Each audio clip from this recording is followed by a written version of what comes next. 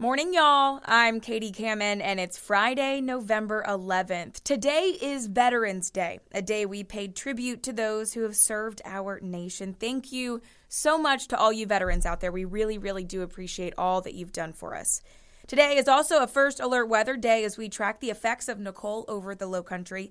So let's go straight to the Live 5 First Alert Weather Desk for the latest. All right, good Friday morning to you. Meteorologist Joey Sovine here. Today, another First Alert Weather Day, but we do expect improvement in our weather as we go through today.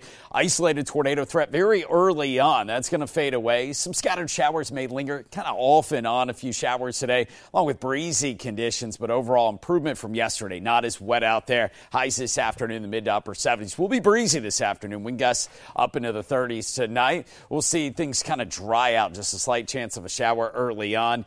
Overnight, low temperatures in the low 60s. Slightly cooler tomorrow morning. Bigger drop in our temperatures as we go through the weekend. Tomorrow, 77 with a mix of sun and clouds, but only 64 with sunshine on Sunday. You're listening to Morning Y'all, your local headlines and First Alert weather forecast from the Lowcountry's news leader, Live 5 News. Morning Y'all is sponsored by MUSC Health. Join a team that's changing what's possible. MUSC Health is hiring for all locations and various positions, including radiology, path and lab, maintenance, and a number of other professions. Find out more about the competitive pay rates and benefits, or review a more comprehensive list of current openings at muschealth.org/careers. MUSC Health, changing what's possible. And now here's a look at your news headlines. When Hurricane Ian stormed through the low country in September, it left Folly Beach's erosion defenses wiped out, clearing the way for Nicole to continue the assault on the coastline. The city is now requesting help to combat beach erosion. People visited the beach throughout the day yesterday to see the damage as high tides came up all the way to the sand dunes, an area that's normally dry. Yeah, a coastal consultant for the beach says that a major concern is the lack of storm protection and flood mitigation in place to buffer from another hurricane. Now, she said that Folly Beach has little to no capacity to withstand additional erosion from another storm. The city's director of public works says between Ian and Nicole, portions of the beach are now completely gone at certain points of the day. He says he hopes to get new sand on the beach by 2024. Residential areas along the water aren't the only ones feeling the impacts of Nicole. An older West Ashley neighborhood also deals with flooding, so much so the city of Charleston is working on a more than $8 million upgrade to add drainage and underground pipes to that area. The Windermere area was built more than 100 years ago, and the infrastructure has not changed much since. While officials say they hope to have the larger portion of the project under construction by the end of 2024, community members say relief can't come soon enough. In preparation for the storm's impact here in the low country, schools and government offices, they have announced some schedule changes happening today. Now, you can head over to live5news.com and see the very latest on multiple school districts switching to e-learning today, as well as any other event cancellations happening. Right now, officials with the Berkeley Animal Center say they need people to serve as emergency storm fosters. With Nicole continuing to make its way across our area, the shelter needs to move their animals into emergency foster homes. The animal shelter says they are at maximum capacity, and they would prefer to have the animals in a quiet home environment this weekend. They say they provide everything needed to foster, like a 24/7 foster line, crates, food, litter, meds, and more. All you need to do is supply a safe and loving home. The shelter is asking the community to foster animals through Tuesday, November 15th. The shelter will be closed today due to Veterans Day, but you can stop by tomorrow from 1 to 5. Well, some sad news out of Florida following Nicole making landfall yesterday. Police say a man died in Brevard County during the peak of the storm. They say his wife called 911 saying he was in distress, and when officers arrived, they found that couple on their yacht docked at a park in Cocoa. Now, the boat was being battered by the waves. Firefighters tried to help the man and took him to the hospital. He later died. His cause of death is not clear. The Martin County Sheriff's Office says strong winds from Nicole unearthed the remains of multiple bodies on Chastain Beach.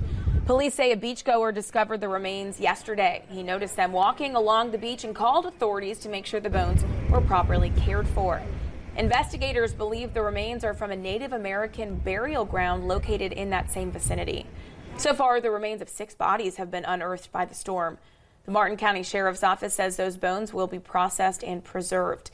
This is the 3rd time remains have been unearthed after a Florida hurricane. The last 2 times were from Hurricanes Sandy and Dorian. Today, election results will be certified across the state, and we will officially know which candidates will take control of the Charleston County School Board. Yes, Nick Reagan joining us now. And Nick, several competing groups fought to get their candidates on the board. Who was successful? Good morning. Yeah, good morning, guys. That's right. You know, come next Friday, the Charleston County School Board will be represented by a majority of Moms for Liberty candidates. The initial results from Tuesday night show that 5 of the 9 districts will be held by a candidate endorsed by the Moms for Liberty group, and there still could potentially even be a 6th candidate that makes it onto the board. Now, this was an unprecedented school board election with every seat up for grabs and only 3 incumbents running for re-election. So we got a lot of endorsements from major organizations. The Republicans, Democrats, even Coalition for Kids all came out with a slate of candidates, but it was Moms for Liberty that had the most successful slate. Now, the head of the Charleston branch, Tara Wood, says their success proves that parents support their vision. We know these candidates care about the kids and they want to prioritize academic excellence. They want to stop wasting money on woke indoctrination. And please, let's focus on getting back to the basics. We need our kids to be able to read and write and do math at grade level. Now, I mentioned that they could still pick up 1 more seat. There will be a recount in District 8. Currently, Darlene Dunmeyer holds a lead over the Moms for Liberty candidate, Travis Bedson. If that recount flips the seat, then Moms for Liberty would hold 6 of those 9 seats. Guys, back to you. All right. Thank you, Nick. Well, you can catch up on all the local and state election results by heading over to live5news.com, our website. Just type in election results into that search bar. You're going to be able to see the statewide as well as local races and their projected winners. Well, an area organization is providing scholarships for a handful of people in South Carolina and 7 other states looking to start their teaching career. Our Lauren Quinlan joins us now. So, Lauren, how many scholarships will they be giving out, and what do people need to know before applying? Good morning. Good morning. Katie, Aisha, Teachers of Tomorrow will award 20 applicants a $6,000 scholarship to obtain a teacher certification through their program. Officials with Teachers of Tomorrow say they've been the nation's most comprehensive provider of teacher services since 2005. They provide accredited pre-certification training, research-based test preparation, and ongoing professional development. Now, the new teacher scholarship is for anyone looking to pursue a career in teaching or switch careers and obtain a teacher certification. To qualify, applicants must complete an online form and provide a short essay on what inspired them to choose a career in teaching. Now, applicants must also enroll in Teachers of Tomorrow by December 15th of this year to be considered for the scholarship. The deadline to apply is November 30th, and all 20 recipients will be announced in January 2023. If you are interested in applying for the scholarship, just visit our website at live5news.com and click on this story. Live in the newsroom, Lauren Quinlan, Live 5 News.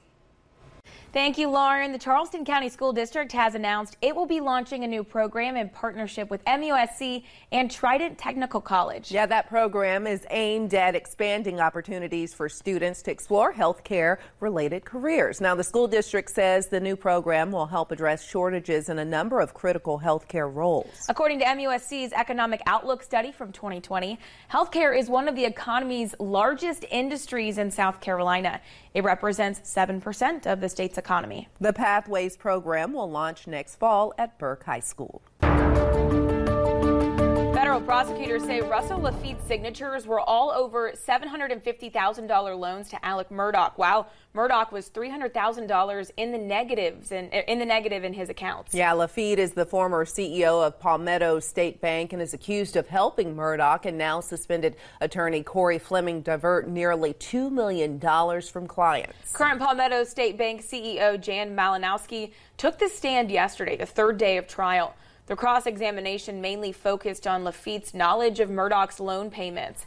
Through different pieces of evidence, federal prosecutors showed the jury how much information they say Lafitte really kept from the board of directors. After defense attorney Bart Daniel asked him about the payment expectations, Malinowski said Murdaugh got special treatment at the bank and says Lafitte's signatures were on large loans. The government next called Ronnie Crosby to the stand, who's a 20-year colleague of Murdaugh and partner at that same firm. Now, Crosby testified that the firm learned Murdaugh was stealing money in September of 2021 and fired him September 3rd before starting a long investigation into his actions. The trial will not continue today because of Veterans Day, but it will start again on Monday.